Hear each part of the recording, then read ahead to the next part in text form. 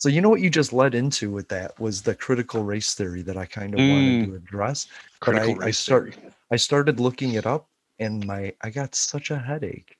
So what I wanted to ask you, because I know the very basic of it, but we need to break down one single word that I think is important, and it is the word theory.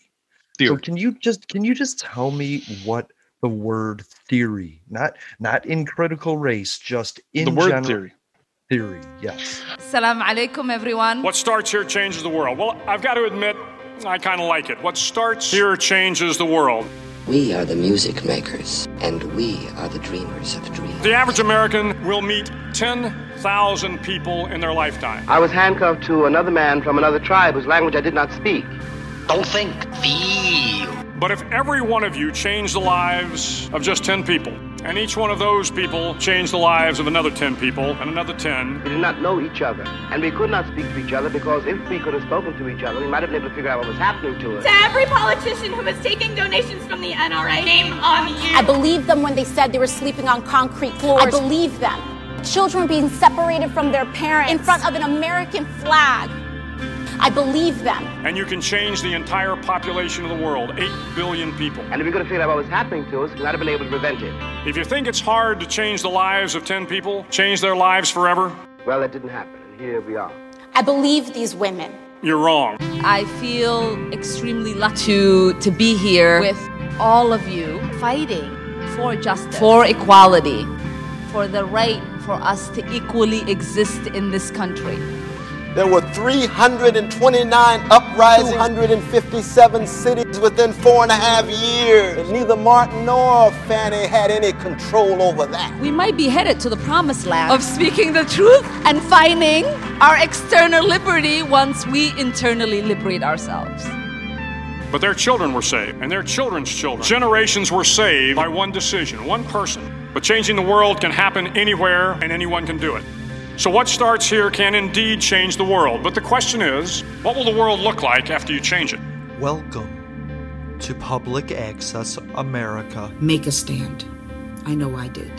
Thank you very much. And may God bless America. May God bless America. So a theory is a part of a hypothesis that if it's basically I believe something to be true because of X. Right. And I have not been able to prove it untrue. So much like in science, it's like, our theory is that, let's say, if I hold up here, let me grab this right here. So I got a paintbrush in my hand. The theory is that, that we say that this paintbrush is going to fall and hit the table. And if it doesn't, then we have to reject that and accept the alternative, which is whatever we determine the alternative to be. Whatever the results are, right? So a theory, so when we look at what, some of these are, so hypothesis is, here's the question. If you do something and we expect a certain result, and if that certain result doesn't happen, then we reject that, and the other has to be true, because we kind of, we can't just be like, okay, well, if this doesn't happen, then it has to be blah blah blah blah blah blah blah blah blah. Basically, it's us like saying, this is what we expect to happen. If that doesn't happen, then we know that that's not the cause, and that allows us to move down the list and say, okay, so now if I do this, I expect this to happen. And if that does happen, and it repeatedly happens, it becomes a theory, because then you have to really dive into the science of it. You have to test it in different ways. You have to test it in different mechanisms. You have to test it with different people, and you have to keep testing it until you can prove that that's not the cause. Right. Now, so a theory is a step below a law. It's like a thought. It's like a new way of looking at something. Every theory starts with, I wonder if this, right? No, I wouldn't. That's a hypothesis, is what I would say. Well, every theory starts with a hypothesis. Every theory starts with a hypothesis. What gets it to a theory is that it has been tested time and again, and so far continues to hold up. Right. Okay. Which is a step below a law. like when we think of a law, like the law of gravity. Right. And the funny thing is that we know it to be a law right now because we have proven gravity exists in various forms in various ways. But the reality is that again, it's only going to take one instance of that not being true to throw that out the window. It's just that there's some pretty universal constants with physics that's less likely to happen. Right. But that would start with a hypothesis or a situation, yep. right? Okay. So that brings us to critical legal theory, right? And when everybody, well, I don't know if everybody knows, if you're sitting in a bar with a beer talking to people around the table about shit that's happened, or if you're in college sitting with your professor discussing events and things that might or could or might happen, you start to look at things in a variety of unique ways. And so if you're looking at law and you're like, I wonder how law affects rich people and the taxes they pay. I wonder if law affects LGBT people. I wonder if law systemically affects Black people. And so these discussions come up. Now, if you also at the same time have 7% of your country saying, this is happening, this is happening, this is happening, they have their hypothesis, and these legal students create a theory. And it's one way to look at it, because what they're saying is that critical race theory is coming out of Marxism. This is what, I don't know, the guy from Texas said, Ted, whatever his name is. Oh, my God. And so I really want to disprove this, but I want people to understand first that it's a theory. It's a way of thinking about things, but that doesn't necessarily make it the way it is. The other thing is that they're very smart people doing it. And it's just a way of looking at things. It's like being high and going, I feel happy, or being depressed and being like, I'm sad. It's a way of looking at things. They're not saying definitively that it is law, that it is actual, but I believe that it is. Just for the record, I believe that racism is systemic, but they're working on that. And I don't see why that is going to be the crux of the Republicans' argument to democracy. So, all right, let's start with a few things.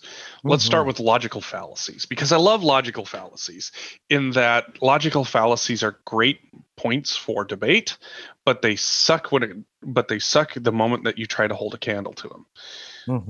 So my personal favorite is that critical race theory has been born out of Marxism. Oh my God, this is one of my favorites. That's not, no. No. You know what's funny about that is the way they describe it, Marxism as social class divisions, is exactly what Republicans are to the rest of the country. So this logical fallacy is called appeal to emotion. Right. When Republicans know that their base is terrified of communists still, which I don't even know where we have a good definition of communists around the world anymore. Right. It's the Soviet Union was like the best definition of communism we had, and that didn't hold up. Might be North Korea now. Yeah, well, that's more like, I would call that torture, but sure. Totalitarianism. Totalitarianism. Thank you. Yep. Yes. So appeal to emotion by stating that critical race theory comes out of Marxism is meant to, it's not based in any sort of like, oh no. So where critical race theory is that if you look at the Communist Manifesto written by Karl Marx, and Karl Marx breaks down this whole blah, blah, blah, blah, blah. It's not based on anything like that. It is literally them taking two things, one of them that scares your particular constituent base, and then just applying that name in congruence to whatever it is you're talking about. Freddy Krueger says you're racist. And it's enough to get people to be like, oh well, if I know that communism is bad and Marx is bad, so critical race theory is bad. Right. But the moment you take any sort of a look at it and start to dive into it, you start to realize that the two things aren't connected in the slightest. Nope. Is it possible that there are people that are proponents of critical race theory that are also Marxists? Yeah. Absolutely. Is it possible that there are people that are proponents for critical racism, critical race theory, are also proponents for capitalism? Also, yes. Yeah.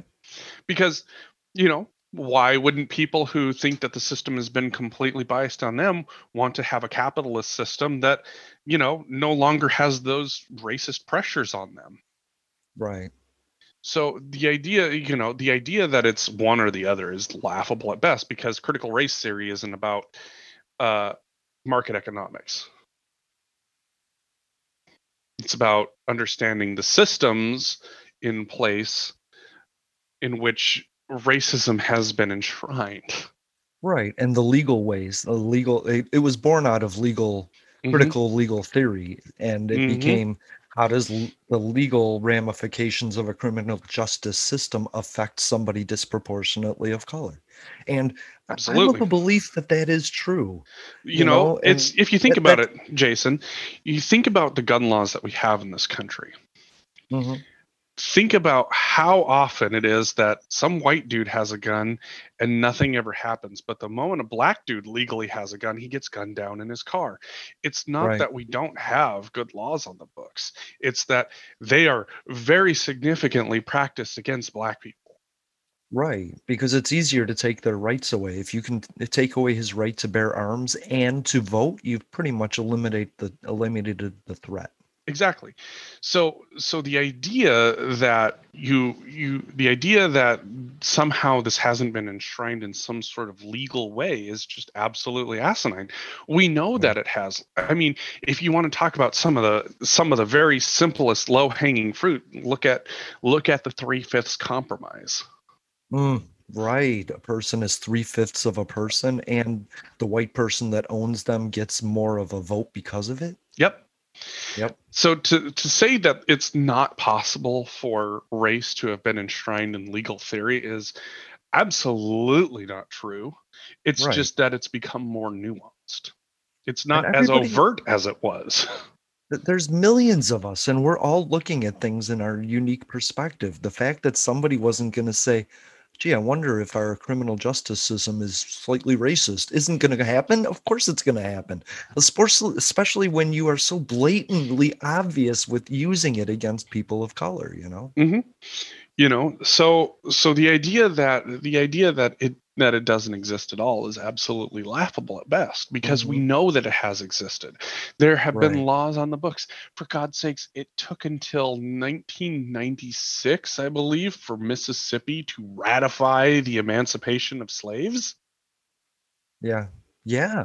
And the first white person even convicted of rape was in 1965 in Florida for raping a black person. Yep. It wasn't even considered rape until 1965, 6 years before I was born. 7 years before I was born, it was okay to rape a black person and just you couldn't marry. If you were a white person, you couldn't marry a black person. Right, and live in certain states. Yeah. Exactly. So the very simplest, the lowest hanging fruit, things that have gone by the wayside. Right. To say that there isn't more to it is absolutely laughable, because there's a lot more to it. And this is where, like, from my perspective, like, people who want to pass more regulations on guns, it's like, who do you think that these are going to be proportionately affecting? Do you think that, if you're saying that the system is racist, if you're saying that the system is, has a whole bunch of racist issues in them, and you want to pass certain laws, have you actually done the homework that these laws are going to affect everybody equally? Or is it that the system is still fucked, and now you have yet another avenue to use new laws against people of color? And that's, I can't speak to that personally. But on a surface, you can watch the world and see how it happens. Absolutely. On the surface, though, to me, it's, you haven't fixed the issue, but you want to add more to it, and you somehow think that that's going to make it better. Another Band-Aid on a wide open wound. Literally. Yeah. So, and without looking at critical race theory and, I mean, structurally and holistically examining all of these things, Mm-hmm. You know, how are you ever going to find out what equality looks like? And that's the one thing that we have to make sure that we get into our own heads.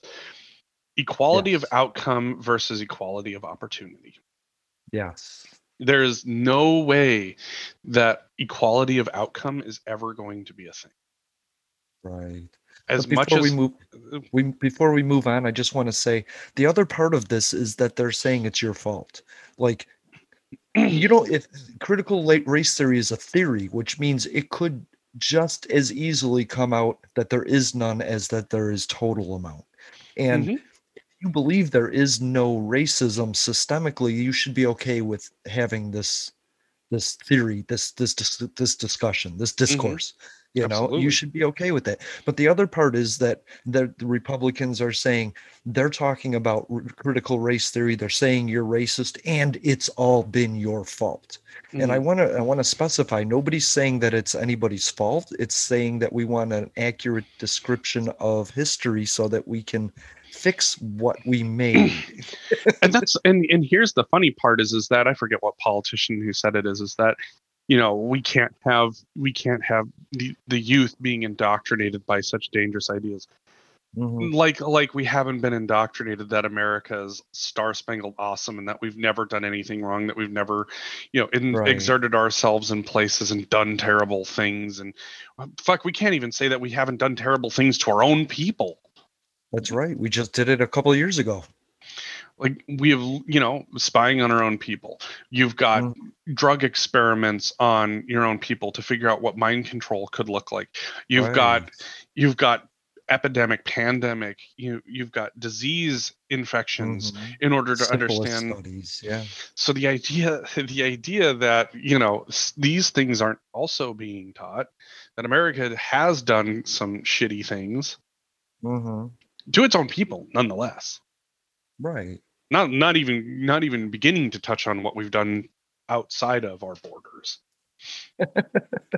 Yeah, well, we find new and useful ways of keeping people distracted. You know, drugs, poverty, poor health. These are all ways to stop you from looking at the fact that nobody's doing anything for you. You know.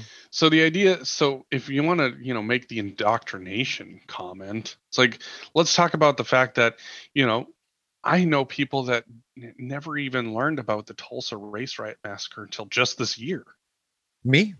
Last year when Donald Trump wanted to go there, that's when I learned about it.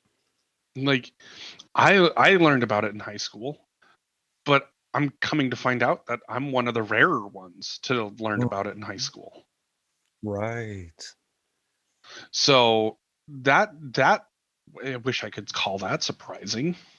That's not. But even then, like my memory of it, like I'm curious how much of it I'm remembering correctly, even because I can't speak to whether or not, you know, how accurate it is and how whitewashed it is, to say the least. Like, you know, because how do you tell people about a fucking massacre when they're kids? All because the other people had money and were people of color.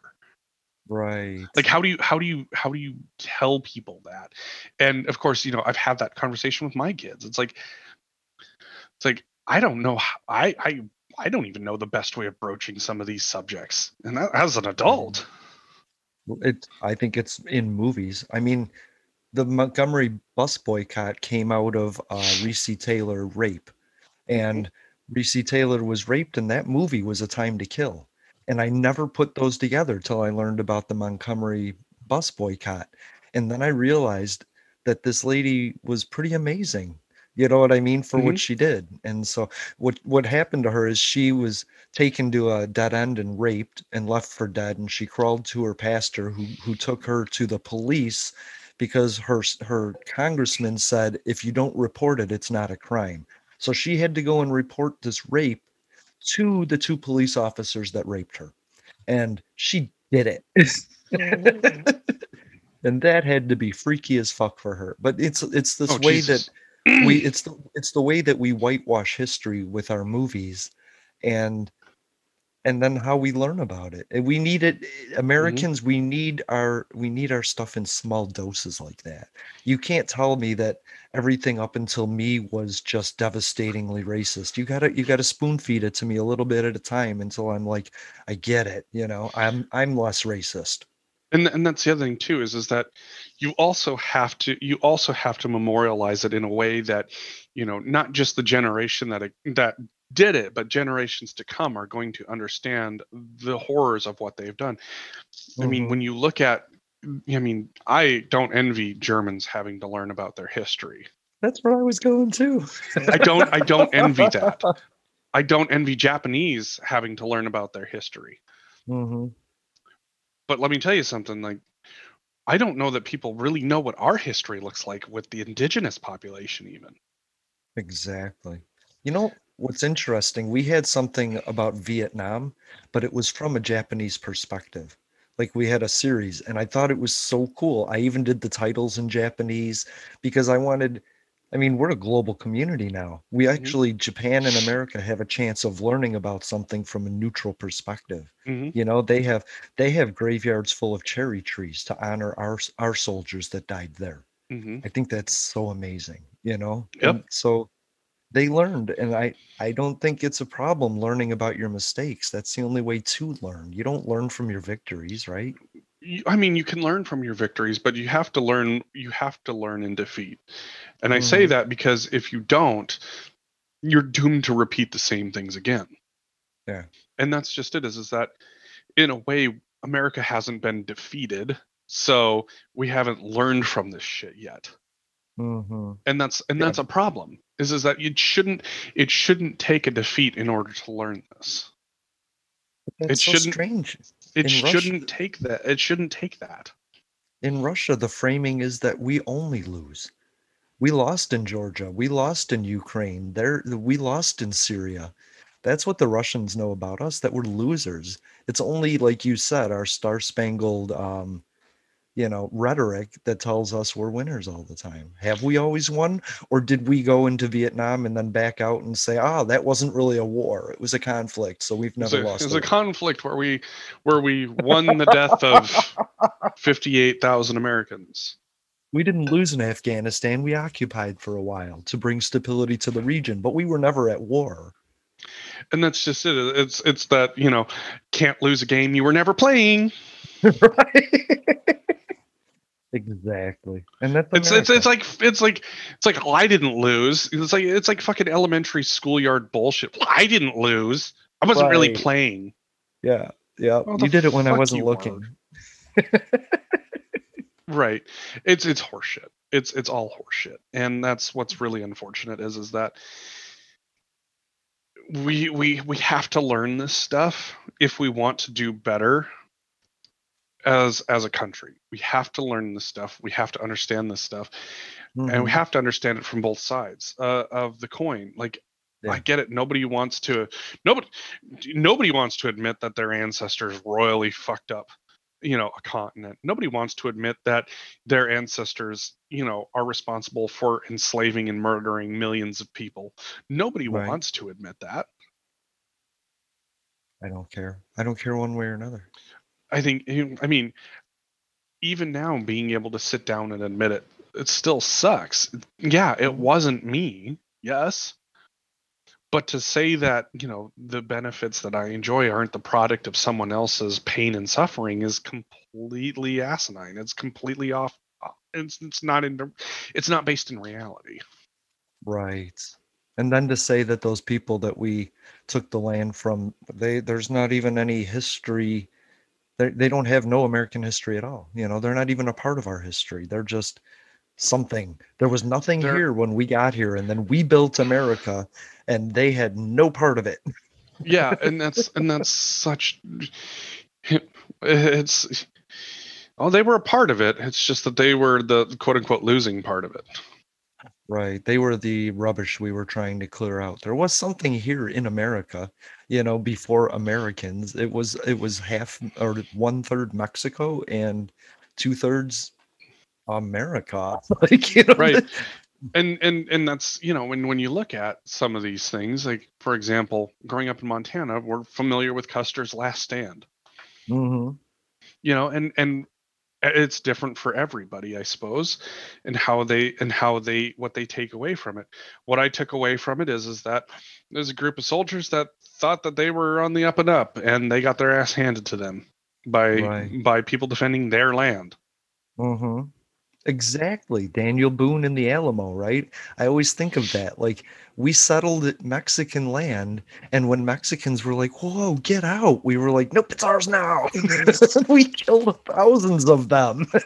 So when you sit down and you start to understand, like, all of these defeats and all of these laws that were in place, that's how you get to critical race theory, is really understanding our history, understanding our actions, understanding how we solidified certain things in law, and whether or not those things are still at play. That's really what it's about.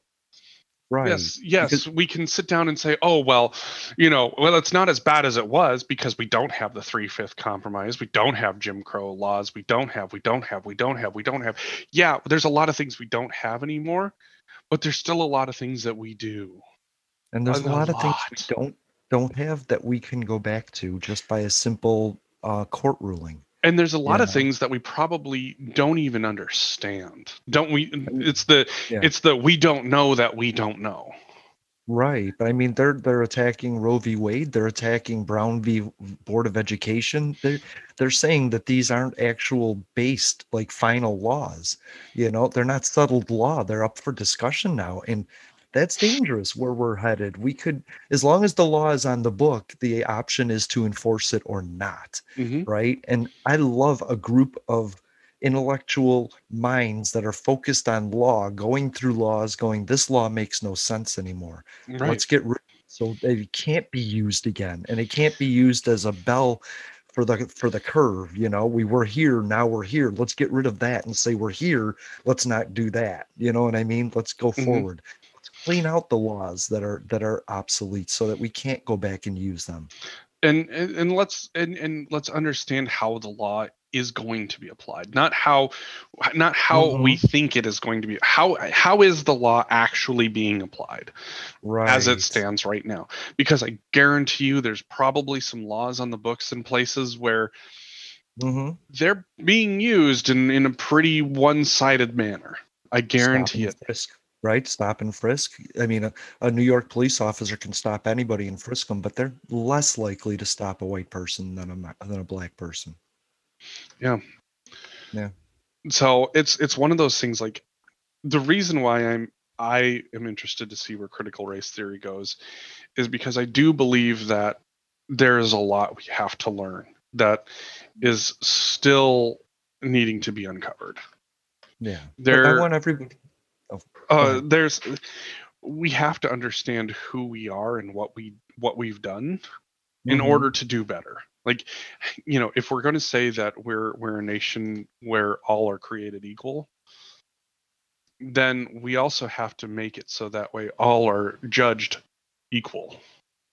That's so funny. Equality. Everybody wants equality till you're talking about a racist or a pedophile or a Catholic priest. And then suddenly it's like, oh no, you don't get those same rights.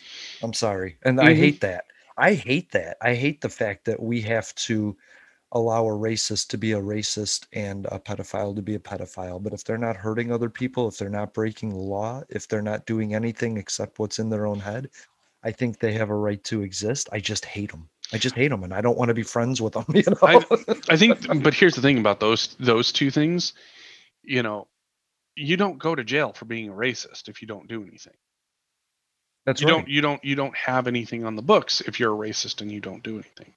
However, if you're a pedophile and you try to get help for being a pedophile, you're a sex offender whether you've done anything or not. Exactly.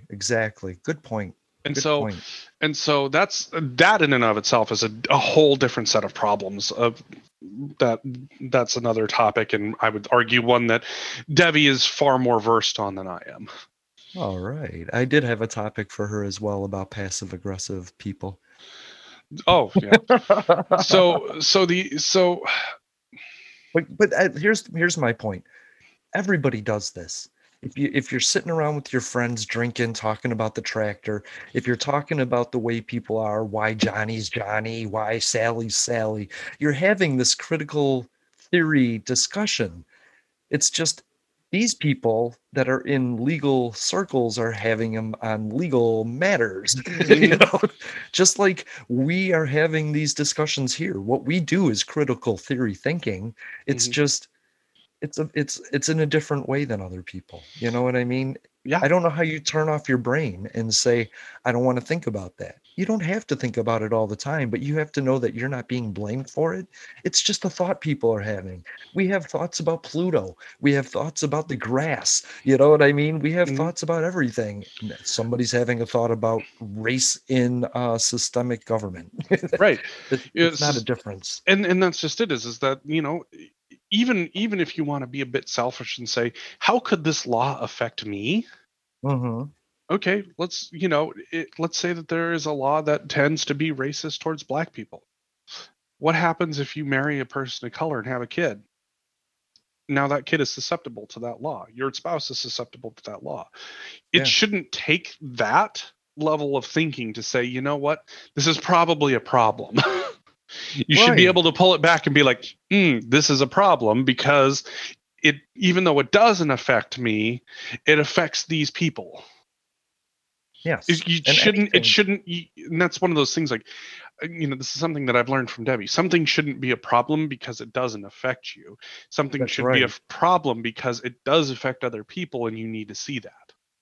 Isn't that interesting? People don't understand until it affects them directly. Yeah. They don't understand that, like, having 45 million angry Black people in and around your communities is affecting you negatively, and that you could fix that so that everybody's happy and you don't have to deal with these thoughts ever again because everybody is equal. And how do you take the systems that exist and make them equal so that way if it ever could apply to you, it's going to apply to you equally? Well, that's going to take thought. It's going to take critical thought, and you're going to have to come up with theories and hypotheses of it, and you're going to have to study that stuff. That's called critical race theory. Exactly.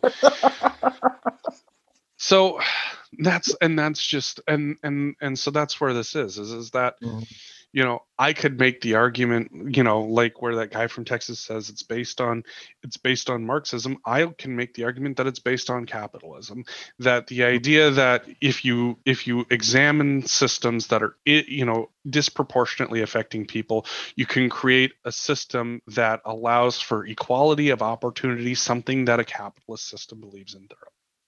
Right. So there is your appeal to emotion, because it's bullshit. It's, examine the systems, be logical about it. Don't try and tie it to something else.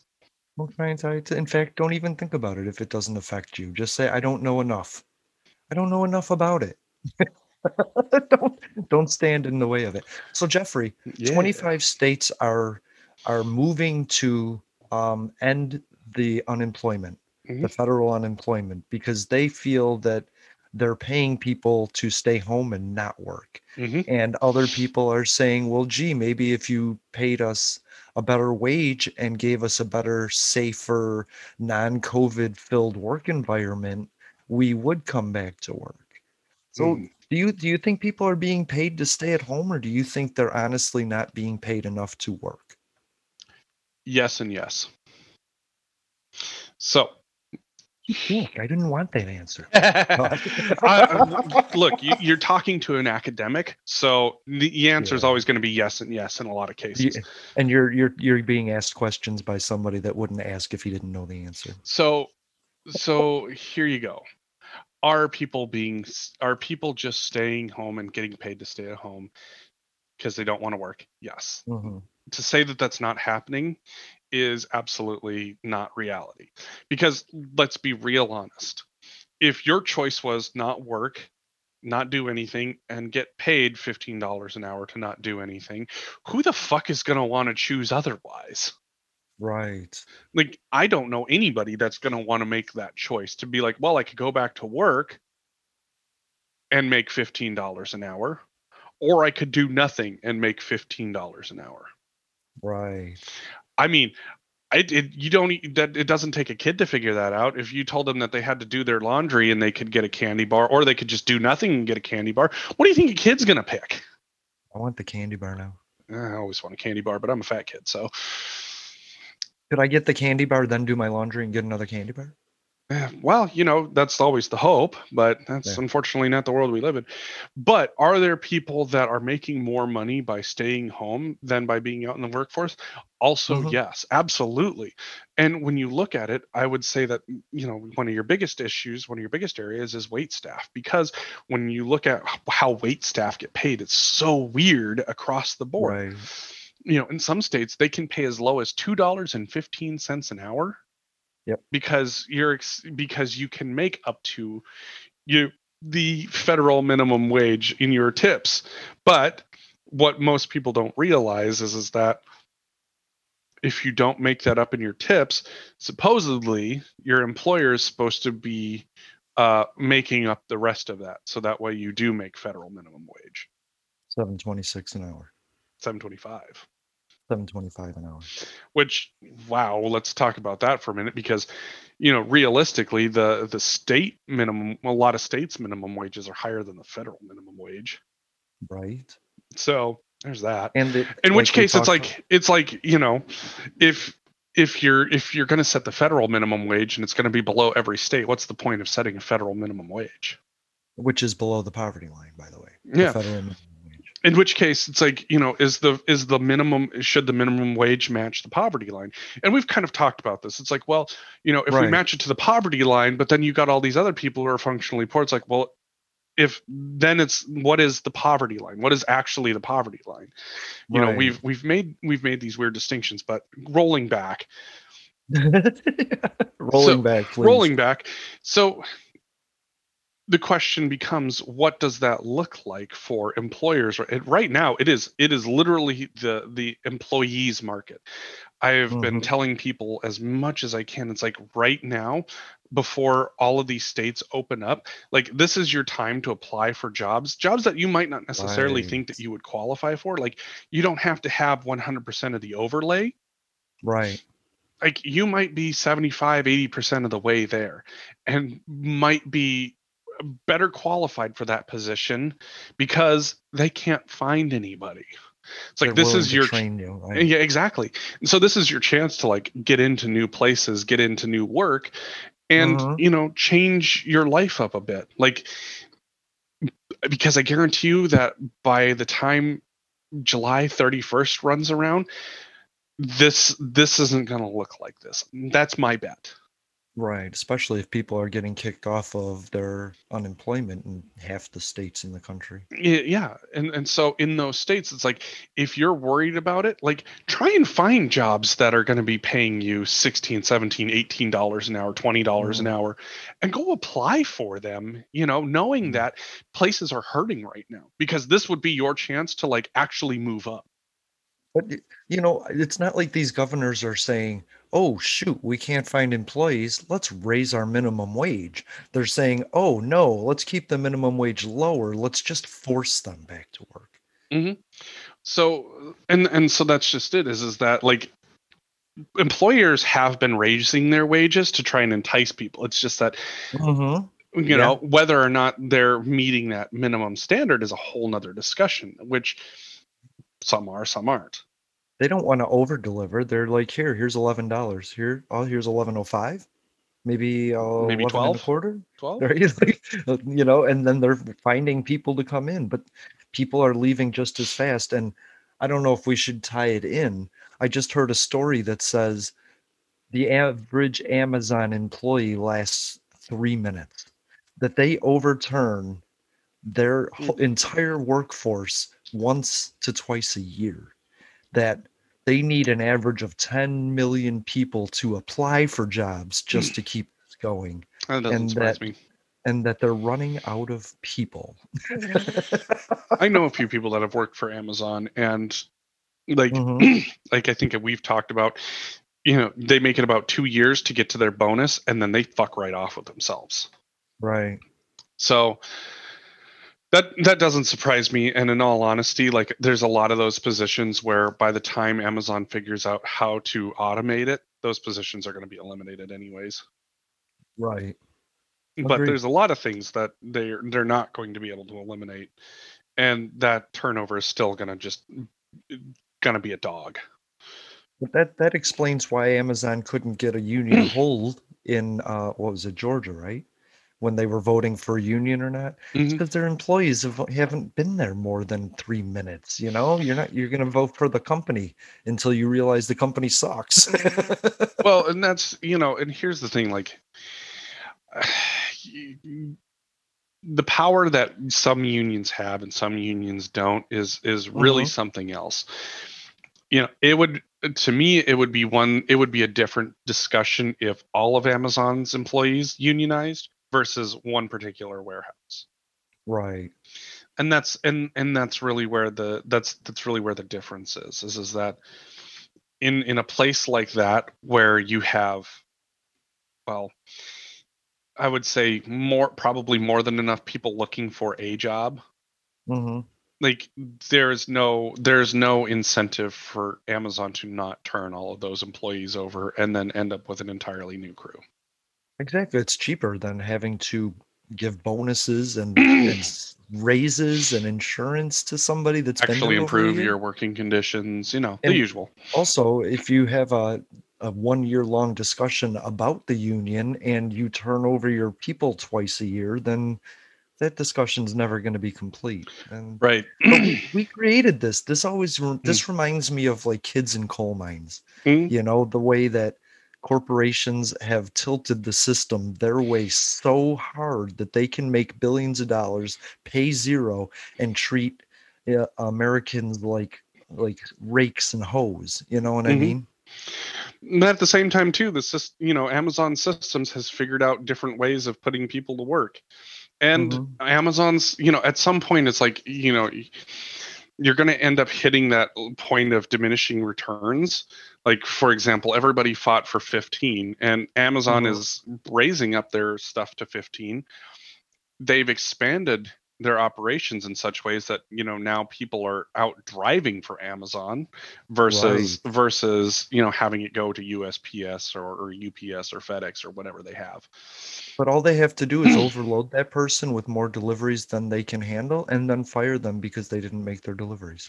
Yep. In which case, that's going to set up a very interesting set of court rulings. What does physical capacity look like? And here's the thing is like we've used unions to be able to settle that in the past. Right. And arbitration. At some point it's going to get to where we're going to use actual law in order to determine that. And if Amazon has half a brain about them, they don't want to get it to that point. It's like, don't get me wrong. You want to expend as little money as possible. So the question is what does that minimum expenditure look like? Fix it before someone fixes it for you. Exactly. And so if they are really looking into this, they'll figure it out faster than they won't. Yeah, because at some point the balloon is going to burst on this corporate, whatever they're doing. I don't know how to call it anything other than raping the land for as many profits as possible. Right. And that's just it, is exploiting people who are in need of work to the point of, physical and mental deterioration. Exactly. It's like one of the things that as a data person, what I can see happening is, Amazon making the data point that, our delivery driver should be able to do X, Y, and Z, and then have that same data take the actuals and say, well, by your own data, that's not possible. And then somebody's going to end up with a wrongful termination suit that's going to change the law of the land. Because as a data person, I love it. And if they don't figure that out first and somebody figures it out for them and rules on it for them, right, Amazon's going to have some serious problems, because now instead of hiring more drivers to get more done, and fixing that ahead of time, now they're going to be up against a whole bunch of new regulations that if they don't do is going to cost them a lot more money. Which, you know what, maybe that's what needs to happen, and then you'd actually get some money out of Amazon into the government for a change. That way we could waste $40 million of it a year and give the people pennies of it. I love it. Just fucking fix the roads you use, Amazon. I mean, seriously, fucking roads are terrible. Just pave the roads. Just make your delivery trucks road paving machines and just fucking pave the roads that you're on, please, you know? It's just absolutely insane that this is where we're at.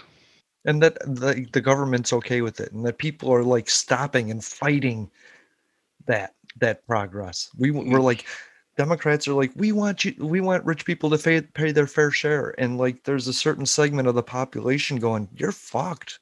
No, don't do that. Don't make Amazon pay. I like my cheap stuff slightly getting more expensive every year while I pay $100 a year for the luxury of shopping. and then you have the people who they're like, no, we don't need to make rich people pay. They already pay their fair share. IRS papers come out, say that they don't, and it's like, yep. I mean, I don't know what to tell you. It's that, you know, most of us already kind of figured this out. You know, clearly when it comes to tax loopholes were written for the rich. Sure. I mean, if you want to talk about systemic, if you want to go back to CRT for a moment. if your job is growing your money, then then your money is free and clear untaxable, right? And then when you charge yourself 2% to manage your own money, then suddenly you're really screwing the system. There's a group of people that are under investigation right now for doing that. Yep. And they're trying to change before they get caught. Yep. And so that's the system in a nutshell is that people have figured out the way to make it best work for them, and they have made laws to make it work for them even more. Yeah. And now that is coming back to bite them. And in an era where, you know, it's easy to get digital access to some of this stuff. Oh my God, yeah. Oh, I'm just waiting for whatever crazy fucking revelation happens next. Right. You know. But when I heard that story, I was like, wouldn't the flat tax just fix all of that? You know, just a flat tax, get rid of all the loopholes, just one piece of paper. The IRS sends out, here's our tax. It's like if you make up to a certain, you know, whatever you make up to a certain point, $0 in taxes, because that'll be your effective poverty line. Everything that you make above and beyond that, 10%, 12%, 15%, whatever it is. I love that. 10% of $100 is $10. 10% of $10 million is $100,000. I mean, so that makes it equal, but that doesn't make it equitable. Just so we put it out there, and that's where we get into this whole issue of, you know, paying your fair share.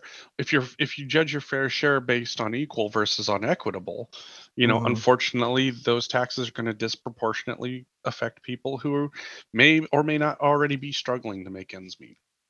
Well, that's what I'm saying is I think the equity comes within the disbursement of those funds, because the $100,000 is going to go for the lower income people just as much, probably more than for the upper income people. So there's a little equity there in giving to the poor, taking from the rich. It all just depends on how you decide to give to the poor. Yeah. You know, is it healthcare? Is it education? Sure. Those are things that tend to, you know, help neutralize a few things. Is it after school activities? Is it food assistance? Is it affordable housing? It's a glass of water and a strainer. You know what I mean? That's what it is. It's trying to sustain me from a strainer. Get as much water as you can while it pours out of the bottom. Instead, right now, it's more like a garden hose enema. You don't want it, but this is what you're getting. This is what you're getting. Take it. Deal with it. Yep. I don't know. I'm sorry, Jeffrey. For what, garden hose enema? I don't know. Just for the path this conversation's taking. I mean, it's one of those things. You know, I think the glory for our listeners is that this is never fucking rehearsed. There's no script here. It's like, all right, we're going down this weird rabbit hole. Buckle in, fuckers. The way I explained my podcast to somebody was like, They were like, it's so political. And I was like, no, we're not political. I feel like an Amish kid that escaped the farm, but that goes back in to save the other Amish kid. You know? like I'm not political, but I'm trying to pull you out of seeing things in a political way and saying, look, if you stop looking at it politically, you'll start realizing that it's crushing you. Right. It's like of everything that we are going to talk about is going to be political to somebody, but the way that we're discussing it is not political. Right, because there's other ways to look at it. Critical race theory, if you take the politics out of it, is just what everybody does on a normal basis. When you look at a banana, you're like, is it ripe? Is it too ripe? Is it not ripe enough? Is it going to meet my needs? That's critical banana theory. You know? Seriously. And just to think that we need to turn our brains off because it might upset somebody, you know? Well, but that's just it. Is that, you know, we've grown up into a population, into a society where we want to be told what to think. We want it distilled down to a couple of words: vote red, vote blue, Republican, Democrat, left, right, capitalist, communist. Like they're, you know, it's literally like a fucking whipsaw. It's like wee up and down, and it's like, well, wait, what about this area right here? No. And it's like, Jesus Christ, like, what the fuck? But critical race theory, all it means is think about it. Are you being racist? And just don't. Like you don't have to support black people if you're racist. Just don't hurt them. Just stay out of their way. Just stay out of their lives. They don't need to know you exist, right? And you don't need to know they exist. Just let them live their lives. It's just think about what you're doing in the world and fix you. You don't have to fix anybody else, just you. And think about how the system affects, you know, could affect you, could affect somebody else, and should it affect someone else in that way?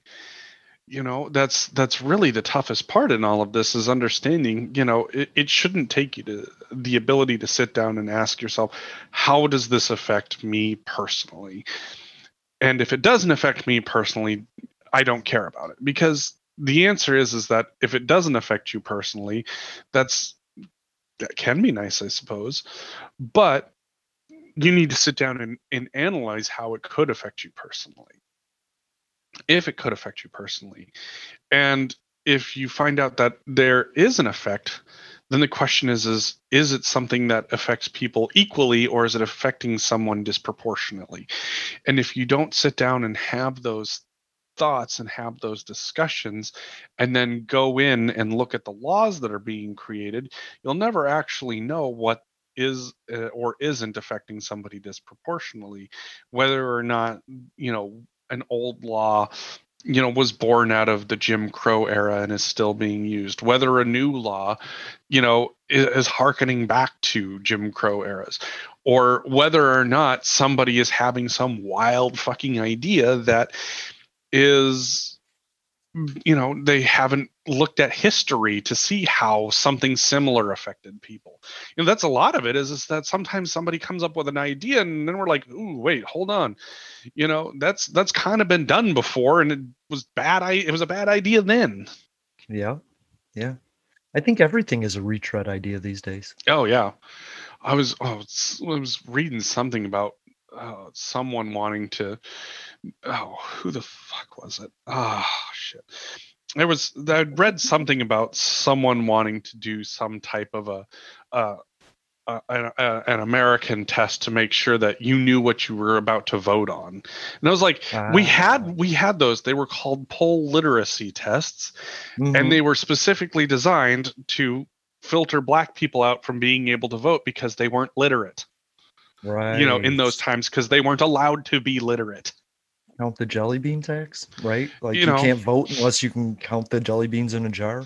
And it's like, that's a terrible decision. That is an awful decision. And that we've already had something like that. It didn't work then. It was illegal then. Right. And you know, and everybody's trying to come up with these fucking laws. And it's like, look, y'all went for the nuclear option on trying to fix this thing when there was actually a very simple fix that is, you know, kind of in the middle of the road. It's you send out a ballot to every registered voter. They fill out their ballot at home, and then you have open periods of time where people just flux in with their ballot and their ID, and they cast their vote. Love it. It's like literally the easiest thing ever, because your system is going to be able to tell whether or not somebody's allowed to vote. We're at that point technologically. Yep. So I think getting more people to vote would benefit the Republicans than less. So I find it was amazing. clear. It was clear that it did, because the Republicans only got 63 million votes in the Trump-Clinton election, but they got 76 million, 77 million in the last election. I mean, 13 million additional voters. That's 14 million additional voters. That's a huge jump. I think it incentivizes the Democratic side to vote. I think it's just pushing more votes of anger. You know what I mean? Like, I think there was more people on the Democratic side that came out to vote simply against Trump than for Democratic policies. Oh, absolutely. There's no question about that. And I think the Republicans, on the other hand, suppressed more of their own vote because they don't realize how much are working class 9-to-5, 2-job people. People who are working the entire duration that the polls are open. Right. And I think they suppressed a lot of their vote. And I think if you just give everybody the right to vote, Democrats will go back to being lazy and not voting. You know? Oh, I don't disagree. I think that's exactly what will happen is because they'll do exactly the same thing. They're like, oh, well, we won the last one, so it shouldn't be that big of a deal. And then they'll lose it. Yeah, that's what we do. And so keep us motivated. I decided I'm Democratic leaning. I'm sorry, I can't be Republican leaning while they're like this. When they come back to common sense and real discussions, I'm all in favor of it. But to me, the only Republican I know is Joe Manchin that I have to work with. Right. Yeah, I mean, I would. That's what I would make the argument. Joe Manchin and Kristen Sinema are Republicans. Right. What you would expect Republicans to be. Right. And you heard he's reconsidering the filibuster now. Oh, I did not hear that, actually. Yeah, he's willing to lower the threshold to 55 votes. Interesting. To end the filibuster. My thought is, if there's 161 exemptions to the filibuster, why can't you just make voting rights 162? And that's what I tweet to everybody. I tweeted to Joe Manchin, Elizabeth Warren, Joe Biden, Kamala Harris, Pramila Jayapal. Just change the rule. Like, just add it to the exemptions. It's the easiest way to do it. Voting rights should always be one of those things that we can get done. So it's and I think that's one of the biggest things is that has become such a fucking mess, more than it ever should have been. Like you literally should be able to show up with your ballot and your ID and get your vote counted. If you know, as long as your voting rights are intact. Whether or not your voting rights are intact, that's another discussion. Yeah, exactly. Because as long as $100 is worth more than one vote, we're screwed. The Coke industry will just donate $1 million to Joe Manchin and get him to not support the filibuster. But then when it comes out that they gave him money, then he's going to be like, "Ooh, I'm for the filibuster change." It's right. You know, it's so weird. Politics is so weird. We need to get rid of people like this. Did you see? The guy wouldn't shake a Capitol police officer's hand. He ran away from him. It's just, I think it was Andy Clyde, something like that. I forget who it was, but yeah, I saw it. I don't understand. I didn't even want to end on that. That's one of those things. It's like, that's just pure garbage is what it is. And if you know, you sit there, you sat there and you yelled "Blue Lives Matter" and then you pulled that shit. Yeah, I'm sorry. I know what it was. I know what it was. So here's a great question for you. Ooh, what do we got? Give me a movie that you just can't watch. Oh, a movie that I just can't watch. Moulin Rouge. Cannot watch it. All right, good for you. I like it. I cannot do that movie. And I know so many people who love it. I cannot do it. I can't do it. And it's like equal parts trauma and equal parts I don't like what they've done with the music. Okay. And so like it's just I can't do it. I hate that movie with a passion and I can't do it. It's like I have no problem leaving the house if that's going to come on. It's like, what? You need me to run? Yeah. It's like, oh, look at the time. I need to go get a carton of milk and a pack of smokes. But you don't smoke. Bye. Bye. Yeah, no. I feel that way about most Robin Williams movies. Mm. I don't know why. I like Robin Williams as a person, just not as an actor. I liked him as a comedian, just not as a actor. Oh, his stuff as a comedian versus his stuff as an actor are just like mostly complete. I would argue that there were very few times that the two ever crossed over, and Death to Smoochie is one of them. Oh, okay. Death to Smoochie is fucking hysterical. I like that. And I would say usually that's where Robin Williams the comedian met Robin Williams the actor and said, "Fuck you, I'm Robin Williams the comedian now." I'm gonna have to watch that then, because I do have a lot of respect for him. I just never liked. It's not that his acting; it's the roles that he's offered. They were like, we need a Robin Williams role. Like I don't like Tom Hanks, not because Tom Hanks is an asshole, but because the roles he gets. Like any average white man with any acting skills can do any Tom Hanks movie. Yeah. That's the way I felt about Robin Williams movies. It's like you're taking this awesome thing and just putting it as he's a placeholder. Yep. You know, like don't be funny, just be this quirky whatever Robin Williams guy. Nope. Death to Smoochie is, I would say, like that was the first Robin Williams movie where I was like in tears rolling because I had heard Robin Williams comedy and I'd seen Robin Williams the family actor, and I was like, how the fuck are these two the same people? Right. And then it was like Death to Smoochie, and I'm like, I get it. I know how this happens. I get it. I love it. It's like Robin Williams was just all around funny no matter what he did. He was a cartoon character in flesh. Right. But that's what he was trying to go for. What I liked was like when he was on Happy Days, he was kind of an asshole version of Robin Williams. You know what I mean? And I loved that. He was like an omnipotent god, alien, and like he could stop Fonzie. He was more powerful than Fonzie, and I just loved him for that, you know? No, it's definitely like, yeah, like Death to Smoochie would be like if you wanted to find a movie and find out what Robin Williams the comedian would have been like if he was just Robin Williams the comedian. Yeah. Yeah. I mean, you've got a great cast in that movie. You've got Ed Norton, you've got Jon Stewart. Wow. It's fucking hysterical. I loved Ed Norton for a long time. It's so fucking wild. It's so hilarious. Okay, I'll check it out. You know, one movie I never watched was with Ralph Macchio in it, the fucking kung fu movie. Karate Kid? Karate Kid. Yeah, I never watched it. I don't know why. I saw it and I was like, I'm never gonna watch this. And since then I've never watched it. I watched them. Yeah. I mean, it was just, I thought they were fantastic, but I mean, it's like their time period piece. It's like the 80s captured. Like it's not a timeless thing. It's like if you're looking for nostalgia, like you wanna be like, what were the 80s like? That was the 80s. Wow, I would go with The Breakfast Club. That too. Yeah, but the 80s did have that vibe, movie wise, didn't it? That like the 70s and the 90s never had. Yeah, the 70s and the 90s, the 70s had I would say that was because the 80s had such a oddly homogenous culture at that point, whereas like the 70s was a little bit more experimental, and the 90s everything just shifted so much.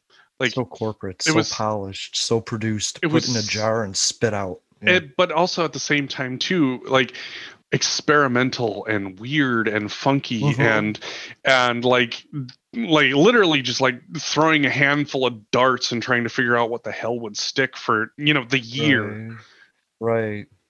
Chumbawamba? Like Chumbawamba had their most popular song? Are you kidding me? Like Debbie and I were talking about that, and about how 90s music in general is just like this weird genre of like, it was just all over the place. Like, yeah, it's like you listen to it, you're like, that was the 90s, but you can't exactly be like, yes, that was hair metal. That was the 80s power ballads. It was just so fucking weird. there was this grinder, this music grinder, and they took these unique artists and shoved them into the same grinder, like hair metal and rappers, and then it all came out as like this like what Linkin Park sort of meets Mariah Carey's sort of weird bare naked ladies thing. Oh like, God, you know? it was all over the place. You had grunge, you had punk, you had pop, you had pop supergroups, you had girl rock, you had girl power rock, you had these weird.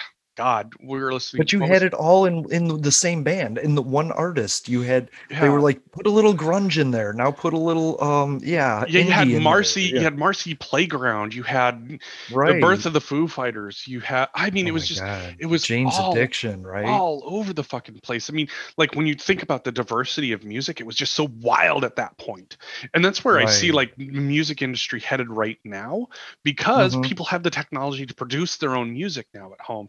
And so they can just be like, yeah, I don't need a record label. I'm just going to put this on a TikTok. And then suddenly people are going to be looking for my fucking song because some random person, danced to it or did something to it in a TikTok.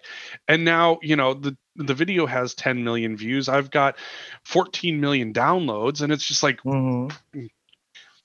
it's like, to me, like as the musical person, like I'm fucking excited for that because, I love that musical chaos. Because you're going to get some really cool shit coming out of it. Yeah. And for that, you need to listen to the Unsigned Countdown, because every week we feature 5 independent metal, alternative, rock, and punk bands. Our last one was post I Thought of You. It was a lot of post-punk. Well, I call it post-punk. They called it metalcore, but it was just kind of that whiny voice and the growly voice and a whole bunch of up tempos and down tempos and starts and stops. I love that shit. Like that's my shit right there. Nice. Thanks for being here, Jeffrey. I do have a question for you, so I'm going to end things and say thank you for listening to Public Access America. To those who would tear the world down, we will defeat you. This is our moment. This is our time. To those who seek peace and security, we support you. Yes, we can. And to all those who have wondered if America's beacon still burns as bright, tonight we prove once more that the true strength of our nation comes not from the might of our arms or the scale of our wealth, but from the enduring power of our ideals, democracy, liberty, opportunity, and unyielding hope. Let me tell you something you already know. The world ain't all sunshine and rainbow. It's a very mean and nasty place, and I don't care how tough you are, it will beat you to your knees and keep you there permanently if you let it. You're nobody. It's gonna hit as hard as life. Ask not. Yes, we can. What your country can do for you. I have a dream.